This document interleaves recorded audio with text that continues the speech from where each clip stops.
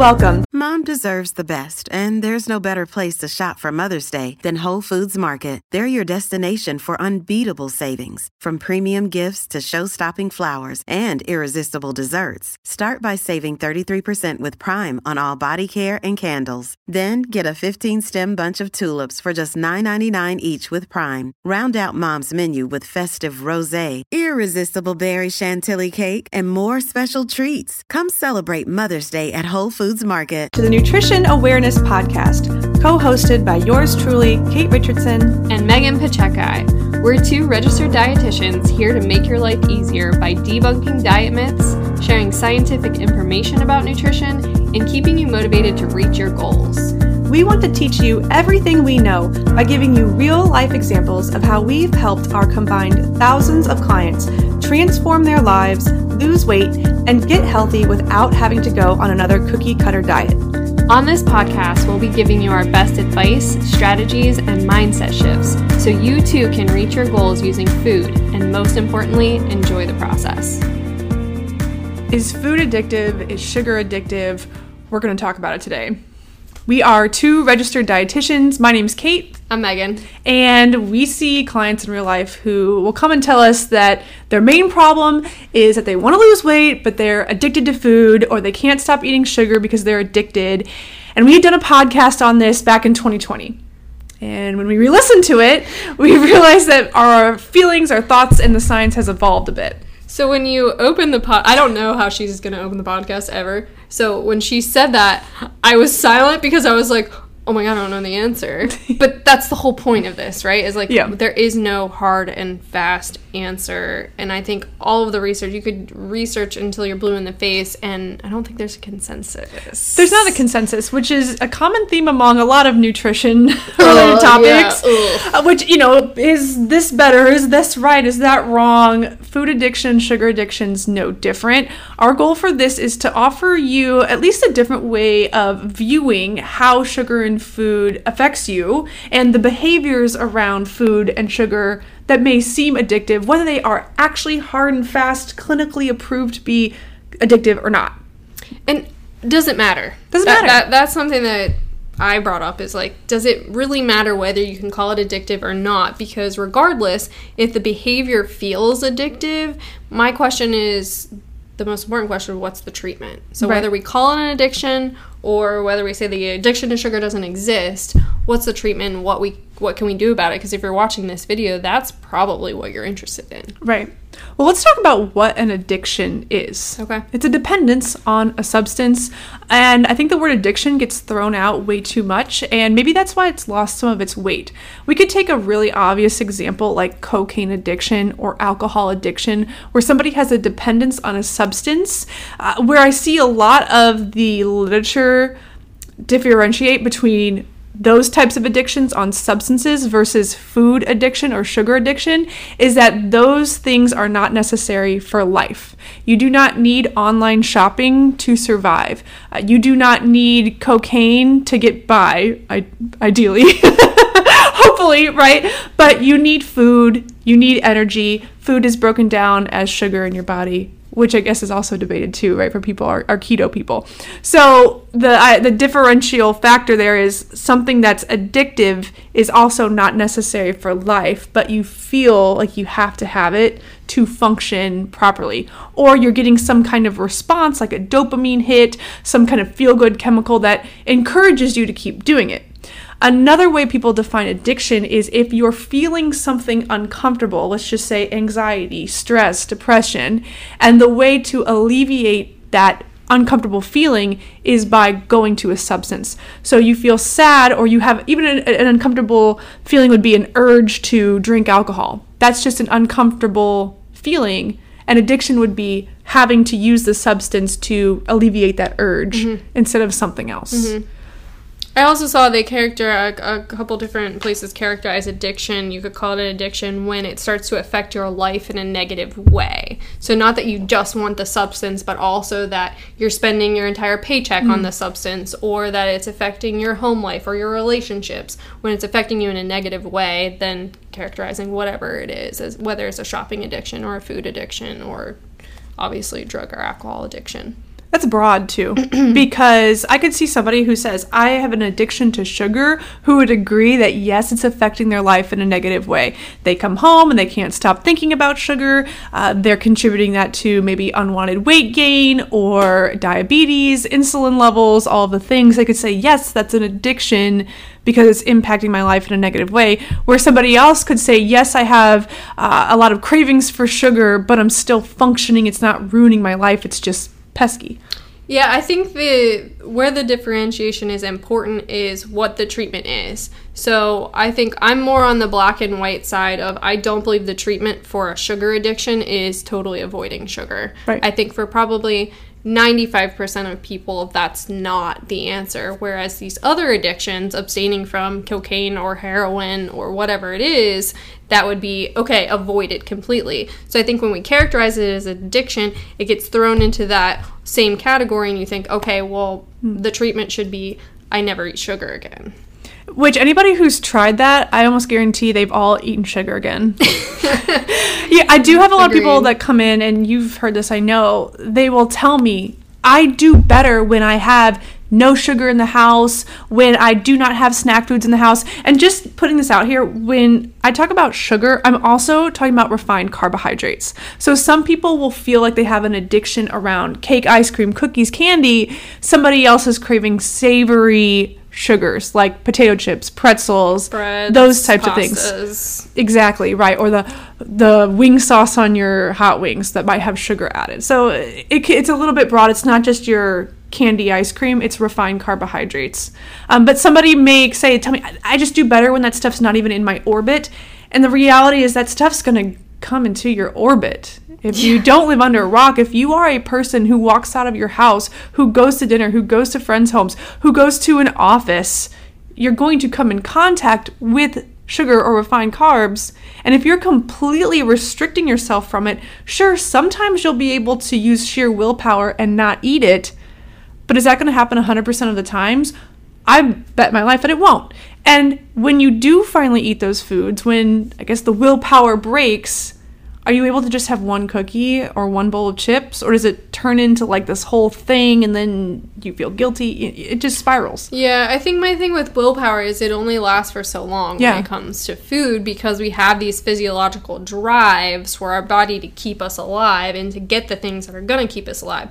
So let's talk about reasons why our body craves sugar in the first place. Like, why is our body pushing us to eat sugar? Because you lack energy. That's one of the reasons. This is one of the most common reasons I see. I had a client who came in today. She was really sweet, an athlete who was also doing recreational workouts. So she was doing workouts for her team sport, and she was going to the gym in the morning. She'd go to the gym on an empty stomach, come home, eat a light breakfast, eat lunch, maybe have a snack before she went to her team practice that night. And she said she felt awful. She was tired. She had no energy. Told me on an average day she was a 1 or a 2 on a scale of 1 to 10 of energy. So 10 being really high in energy, 1 having 0 energy.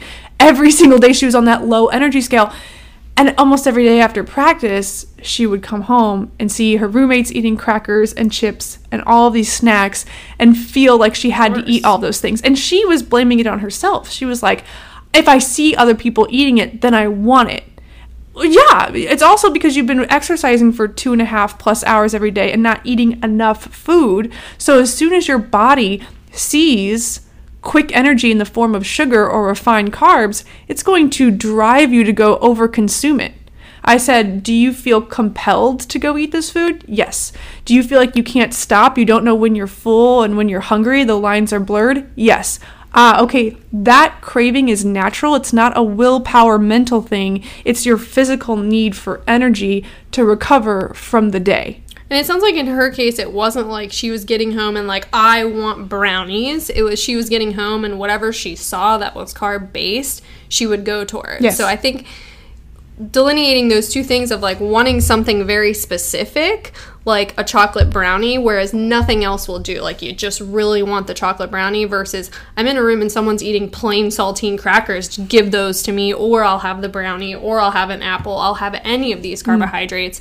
I feel like that's kind of when you can tell that it's a physiological hunger versus a specific craving for a food because it's pleasurable to eat that food. I'm glad you brought that differentiation up Because if you're eating something you don't even really like or have a taste for, that's how you know you underfueled. Like the saltine crackers is a big one. Or I'll hear from people all the time who, let's just say, don't keep junk food in the house, whatever that means to them.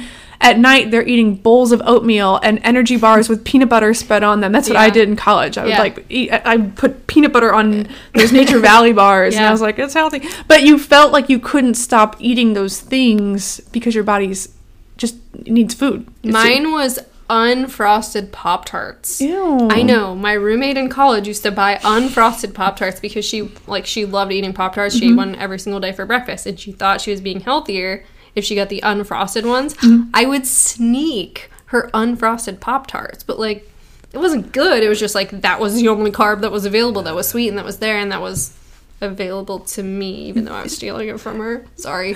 Sorry, Jane. See, starvation compromises your ethics. But I know that's a real thing. That's how you know when you feel like this compulsive urge to go eat unfrosted Pop-Tarts or whatever it is. That is a huge sign that you underfueled. And I would challenge anyone who experiences that to frame that as a positive thing, because that's your body functioning how it should. If you could bypass that craving every single night, you wouldn't have awesome discipline or willpower. You would have a full-blown eating disorder like anorexia. And that is no bueno. I had a client recently who the goal that we made together was that when she got home at 4:30, she wasn't hungry, which is a weird goal to have. So like our goal was like, let's front load as much as we possibly can, and I want you to eat so that when you get home, you're actually not hungry at 4:30. Because when she got home at 4:30, that's when the wheels would come off and she would go and eat the stuff that she didn't really want, because she's one of those people who doesn't keep junk food in the house, and then just eats she'll eat handfuls of almonds, and then she'll go and eat whatever the stuff was, but it's like not good stuff until dinner comes around. And so our goal was, whatever you do, don't be hungry at 4:30 when you get home. So what do we have to do to get ahead of that? I bet that was a bit unnerving for her at first. I don't know what it's going to... I haven't talked to her since, so it's going to be interesting at our next follow-up to see how it went. Well, I don't know about this specific client, but with like the client I had this morning, a lot of times when you tell a woman or a girl who's been so conditioned to not eat all day because they're trying to lose weight, it can feel very counterintuitive for someone to say, no, eat more so that you eat less overall and have more control over what you're eating. It takes a leap of faith, but you have to. And once you take that leap of faith, somebody who maybe identifies as a sugar or food addict because they're incessantly snacking all afternoon and night may find they have way more control and no addictive tendencies towards food. Yeah. And we should also say that by eating more during the day, that doesn't mean eating more junk food. It means eating food that fills you up. Protein, fats, fiber. Yeah, I think many of the people who feel like they have a sugar addiction or like they need something sweet after every meal are often the ones who are eating some of those filler foods. You had a great reel about this recently where you talked about like the early 2000s, 90s, like the Snackwell's cookies and the 100-calorie packs.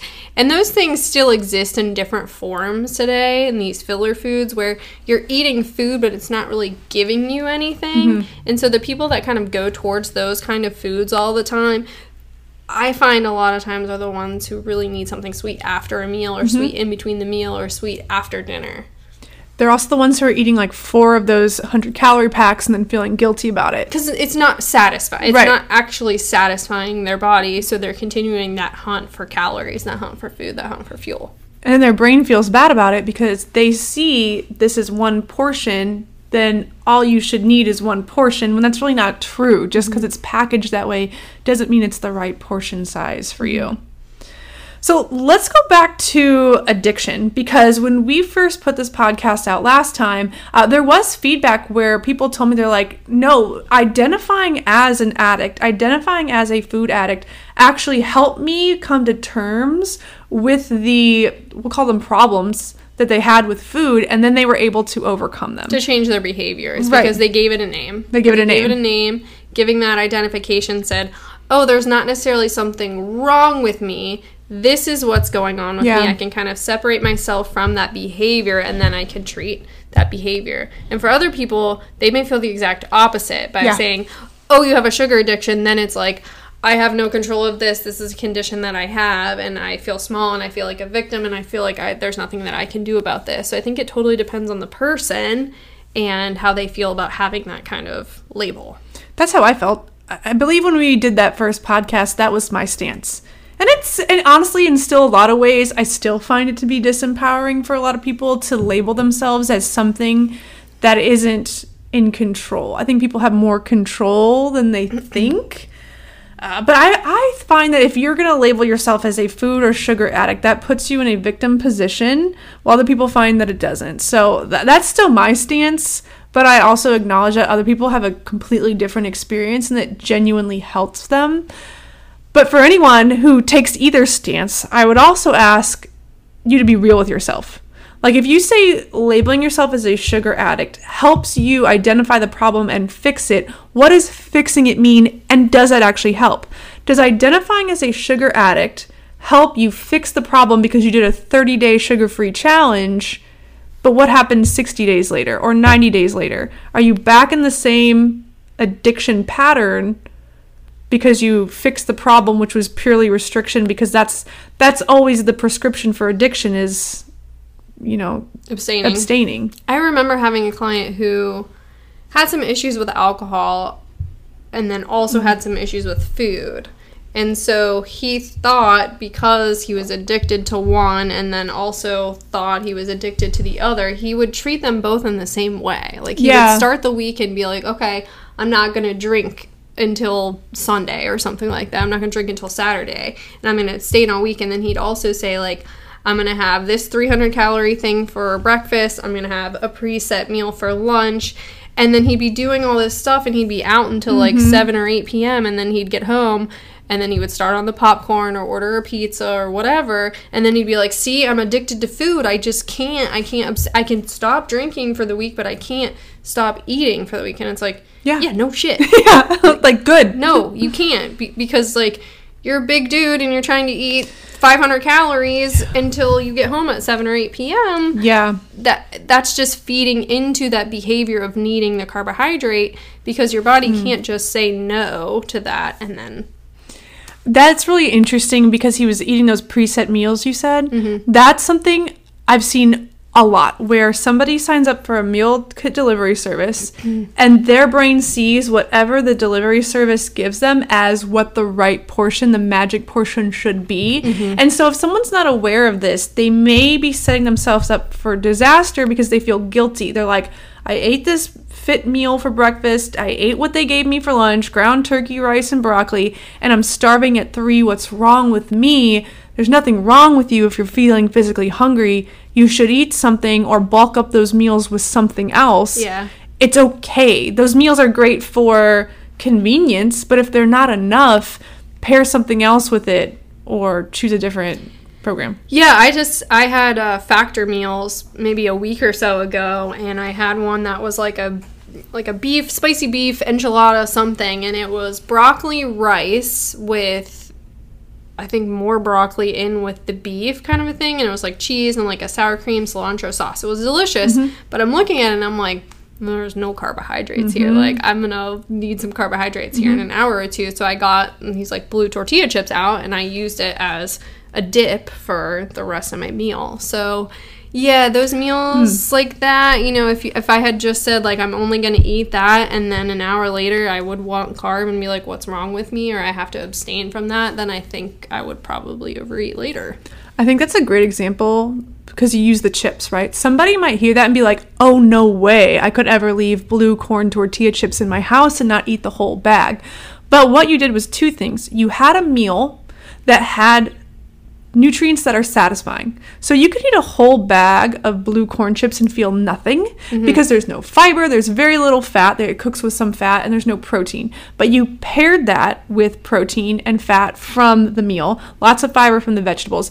Therefore, you could have a serving, whatever a serving was to you, of those chips, and then walk away. My serving was literally until I was done with the beef. Right. Like, it wasn't, I didn't count anything out. But also, like, there's a crunch. Yeah. It needed a crunch. It's satisfying. That's the It needed thing. a crunch. The broccoli wasn't crunchy. The beef was. It needed some substance. I've noticed that when I use the 8 app and look at what I'm eating, if I have soft foods all day, like a smoothie and then yogurt with really soft fruit, and that I'm like, I'm eating baby food, there's something, actually, not just something, there's science that shows when you start to chew food, that immediately turns on your brain to the fact that you're eating, and you start to secrete hormones that help regulate satiety. So if you're not crunching, you're getting a delayed start on feeling full. So crunching and chewing food is really beneficial. I tell that to people all the time. If they make a smoothie for breakfast and they like that, but they're hungry in 2 or 3 hours, they feel like something's off, eat a crunchy fruit with it or a handful of nuts, just a little something to make it more satiating.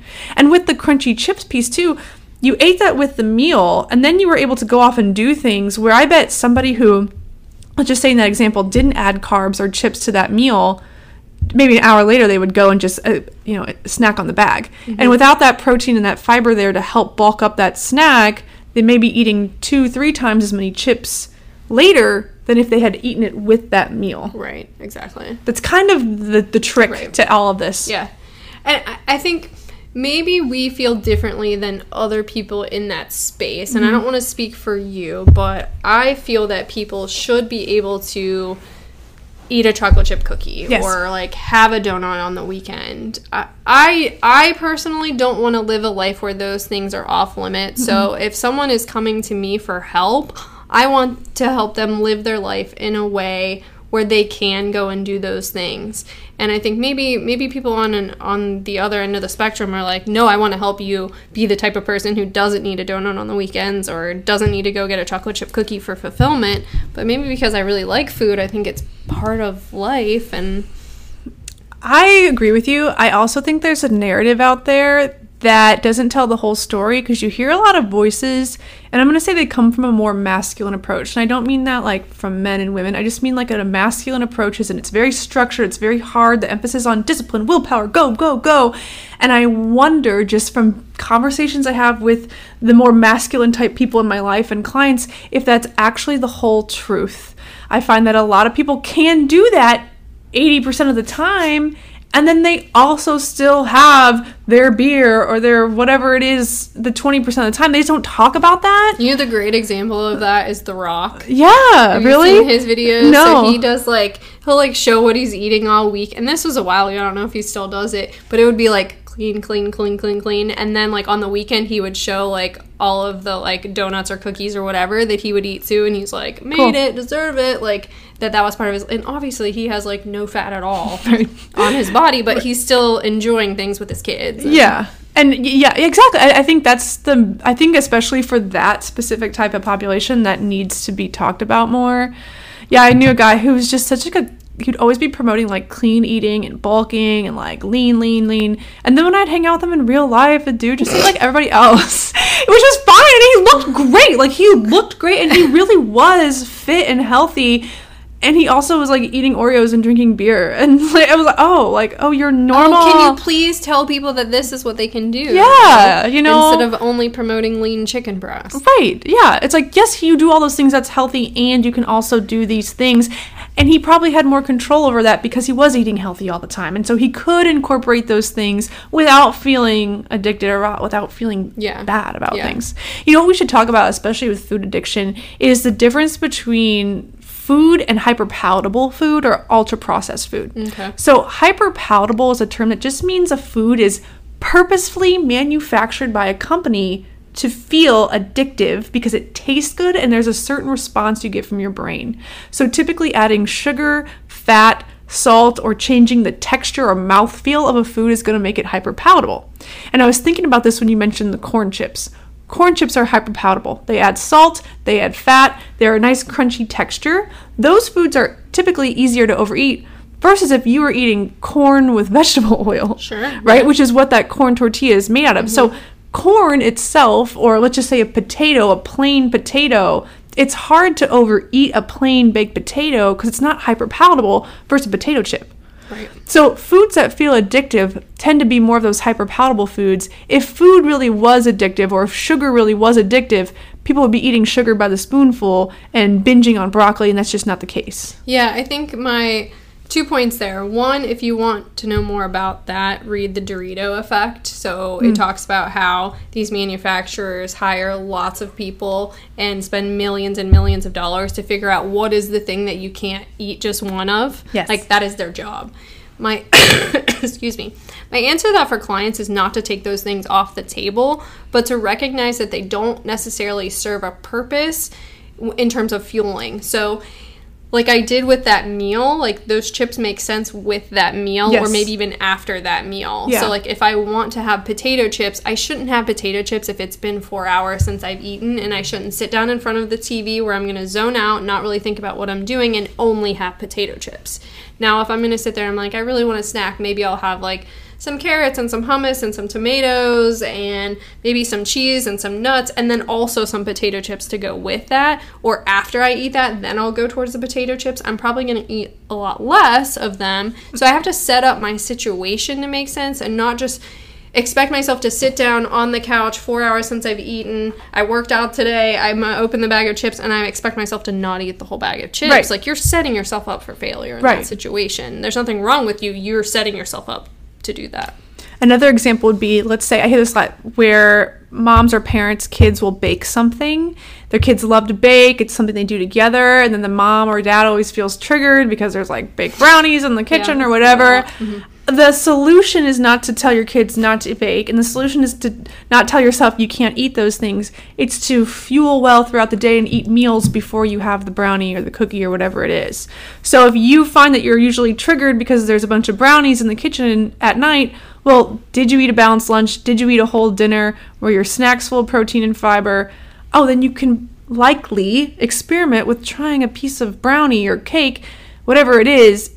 You'll likely find you don't overeat it. Yeah. Even if it's hyper palatable, because your body got what it needed and you're physically full, it's not going to send you those compulsive urges to eat a whole sheet of brownies. Yeah. I also think I have some clients who ask too much of themselves in terms of being able to say no to things. Like, oh, somebody brought in donuts to my office and they sat them right on my desk, and I had breakfast and I had everything that we talked about and I felt really good, but I still ate the donut. In that situation, I'm like, if somebody set 12 donuts down and they looked real pretty on my desk, I'm going to eat one too. Mm-hmm. And I think that's okay. I don't think that means I have any kind of addiction or that there's anything wrong with me or that I'm not listening to my body. It's that there's a food sitting on my desk that tastes really good. So I'm going to eat that food. Because you're only human. It's it's the environment that I'm in. And so if you're in an environment where if you're in an office and somebody has these candies sitting right next to you, or the desk right next to you, or the office right next to you that you really like, if Dove chocolates are your favorite thing, man, that's going to be really hard to say no to. But that doesn't mean that there's something wrong with you. It just means that that food tastes good, and it's always going to taste good. And we're not going to take that away from Dove chocolates. They're always going to be good. You know what the weird paradox with that is I find that the people who eat the donut, like the clients who come in and they just say like, yeah, and then I ate a donut and I didn't even feel bad about it. It is what it is. Like, it's fine. They have really good results. They still have good results because they're not stressed out about everything. They're not like judging themselves. Mm-hmm. They take they put less judgment on themselves, less focus on those types of behaviors. They kind of just say it is what it is and forget about it again. And then they kind of naturally are able to float through what a healthy lifestyle looks for them, even if their goal is weight loss. I mean, sure, it may not happen in 15 days. They don't lose 15 pounds, but that's not the way it's supposed to be. They're able to eat the donut, kind of forget about it, celebrate that they just had one and were fine and didn't feel guilty. Mm-hmm. They tend to have longer lasting, better successes anyway, versus the client that came in and they're like, I was so good all week until Jan, came over for the kid's birthday and she brought over this pudding with the Oreo on top, and I tried not to eat any, and then I had the whole thing, Those people that stress about those little things, I find that they just make it harder for themselves. I know that's easier said than done to relax a little bit around those kinds of foods, but once you get to that point, and anyone who's watching or listening and who has gotten to that point knows what I mean. Yeah. Not to take it away from nutrition, but have you ever noticed that in everything else in life? Like maybe with business or making money or relationships, when you're so hyper obsessed with like every single detail about making that relationship work, like you're so obsessed with controlling the other person, what they're thinking, what they're doing, what comes back around isn't usually positive. Like the person doesn't come back to you with like love and happiness and abundance, and they're just so, you know, great, strong, healthy relationship. It turns a little bit dysfunctional. Yeah, there's so many clients that I'm just like, just relax. Just relax. Just relax. Just like, relax. They come in, they're like, what else can I change? And I'm like, just ride relax. this wave. Just ride the wave. And that's the same thing. Stop trying to change. Like, stop trying to do so much. Right. It's like, I see it's like a little bit of like a dance when it comes to food and anything else, right? So you like put some effort in and then stand back and see what happens, right? You start to be a little bit more mindful, you try some new things, you have maybe more of like a playful or relaxed point of view about the whole experience, like the journey of weight loss or improving your health. You kind of have fun with it. You try new foods, you take some of the pressure off, and it's just better. And I think if you haven't experienced that with food, you've definitely experienced that with something else in your life. I think business is a big one, right? You know, I think the messaging along business and entrepreneurship and work is work harder, hustle from dawn till dusk. You don't stop working, and do that a little bit, see how it goes, take a step back and just, you know, evaluate how, just enjoy what you're doing. So I do feel like it's a little bit of a dance with food, and too many times people are trying to be like on all the time and wonder why they go from 0 to 100 over and over again. Yeah, and I think like just from a personal standpoint, like my dance looks like I usually have something pretty healthy for breakfast. I have something pretty healthy-ish for lunch, and then like either after lunch or like that 4 o'clock time, like I have something chocolate every single day. And usually it's like chocolate mixed with peanut butter. And my goal for that is not fuel necessarily at that point. My goal is like, I want something that tastes good right now. And I've noticed if I go through time periods where I don't have something available to me that's in that realm of like chocolate or peanut butter or something, and if I go all week without having it, guarantee you by the time Friday comes around, I'm like, let's go get dessert, let's go get ice cream, like I need a big old brownie, I need something, because my body is craving that. So my dance like includes a little bit of something every day, and that's what and sometimes on the weekend we went and got ice cream on Sunday. Sometimes it does still involve that, and that's absolutely fine, no big deal, but I wasn't like, oh my god, I need it, I gotta go get it. I would say my dance is eating 3 square meals every day, and then if I want something in between, if I want dessert, if I want a drink, if I want something fun, I go for it. It's just like if I have 3 square meals, I feel pretty good usually. So if it's breakfast and lunch that's normal at home on Saturday, or breakfast normal, healthy, I go out to lunch on Saturday afternoon. I'm not hyper focused on what am I eating, is it healthy, is it clean, is it whatever. It's just a balanced meal, and that's just what I do. Yeah. If I skip meals, then I'm going to want a bunch of stuff. For sure. Yeah. And that's, if you eat breakfast and then you don't eat for 8 hours and you go out to dinner, of course you're going to feel a little bit out of control about what you're doing. That's actually a good point. On Sunday, it was like 3:30 and we were planning on going to get ice cream. And Will's like, okay, so do you want to go now? And I'm like, no, like this is danger zone time. Like for Liam, for you, for me, like we haven't had anything for hours. Like, we're going to go eat ice cream, and then I'm going to want to eat, like, this big old thing. I'm like, let's have dinner early. Like, let's eat, and then let's go have some ice cream afterwards. Yeah. I think that makes a lot of sense. It didn't work for my kid. I got him the junior one, and he was losing his mind trying to get back in the ice cream place as we were leaving. That's like, cute. pulling on the door, trying to get in. Actually, it's funny that you had an experience like that on Sunday, because so did I. We came home on Saturday night after dinner.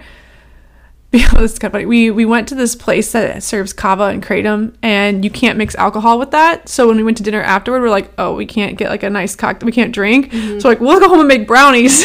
So we went home, and then I was able to make brownies and have one brownie. And then the next day, a normal breakfast, ran errands, came home and was starving, and those brownies were sitting there, and I was like, I want the brownies. So what I did is I actually took this thing of Greek yogurt that I had, plain Greek yogurt, put it in a bowl, put some fruit that I had next to it, and then put the brownie crumbles on top. Yum. And it was adding protein and fiber and making it into like a little dessert, so I was able to have that serving of brownie, just not eating one brownie, not feeling satisfied, craving more. It was adding in those things. And I think that's a great way to incorporate some of these hyper palatable foods. If the idea of eating chocolate every day scares the pants off you, eat a piece of chocolate with a healthy meal.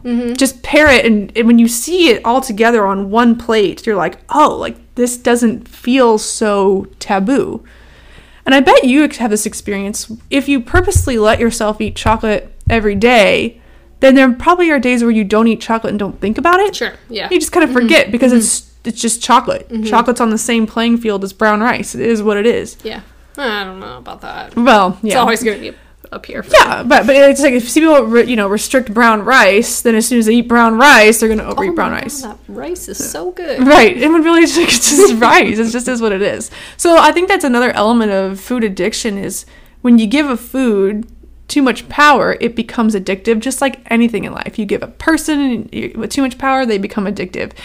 You give something else, and I don't know, like online shopping is a big one. That's something, I guess, if we're talking about addiction, that I tend to be a little bit more susceptible to, right? Is just sitting there and spending hours putting things in a cart. Luckily, I don't always pay. I usually don't buy it. I just waste a bunch of time looking at objects and getting off on the idea of potentially buying these things that I just don't buy. But what was my whole point? If I tell myself I can't have any of these apps on my phone, I can't ever browse online, I can't ever shop online, then as soon as I do, it becomes a time-sucking issue. So if you give anything too much power, it's going to feel like an addiction. Agreed. So our consensus is food and sugar can feel addictive. And behavior can be addictive. Right. You can have, you can exhibit addictive-like tendencies. And it's up to you to decide whether labeling yourself as an addict actually helps you or if it actually disempowers you. And if you feel like a food or sugar addict, you can use some of the tools that we talked about, but I can't recommend reaching out to a dietitian or a mental health professional enough. Yeah. To talk about those things. Because you are an individual and what's going on in your life is going to be different from what's going on in everyone else's. And really talking to someone on that individual basis, I think, is the most helpful. Whether it's a dietitian or whether it's a mental health professional or both, in these situations, I think is best case scenario. And I might add, not only talking to a professional, but talking to someone in your circle that you trust. When it comes to food and sugar addiction and feeling like you're addicted or feeling like you're struggling with these things, it's easy to feel alone. I think it's easy to feel like the only person who struggles with these because nobody likes to come out and admit that they have problems with food addiction and sugar or any kind of, I guess, I don't know, anything that could be perceived as negative or perceived as something that you wouldn't want to have because you're trying to put on this face for the public, whatever. Right. It can make you feel ashamed, but I promise you, you are not alone. There's no struggle you have with food that hundreds of thousands of millions of people have not already battled or are currently battling. Reaching out to help is only going to help you solve the problem faster. Talking about your problems with friends may also help you feel less alone if it's a trusted friend. I think you'd be surprised maybe who in your personal life has also either gone through this or are currently going through that. Yeah. So you're not alone. You're normal for having these feelings, and there are solutions, and we can help you with that. Yep. All right, guys. Thanks so much. We'll see you on the next one. Bye. We hope you enjoyed this episode of the Nutrition Awareness Podcast. And if you did find it helpful and want to share it with the whole world, screenshot this episode and tag us on Instagram in your stories at nutrition.awareness so we can connect with you. To get notified about the next episode of Nutrition Awareness, be sure to hit subscribe so you never miss an episode. And to create your own personalized nutrition plan with us, be sure to schedule your virtual or in-person consultation on our website, www.orlandodietitian.com. Now get out there, fuel up, and live your healthiest life. We'll see you on the next episode.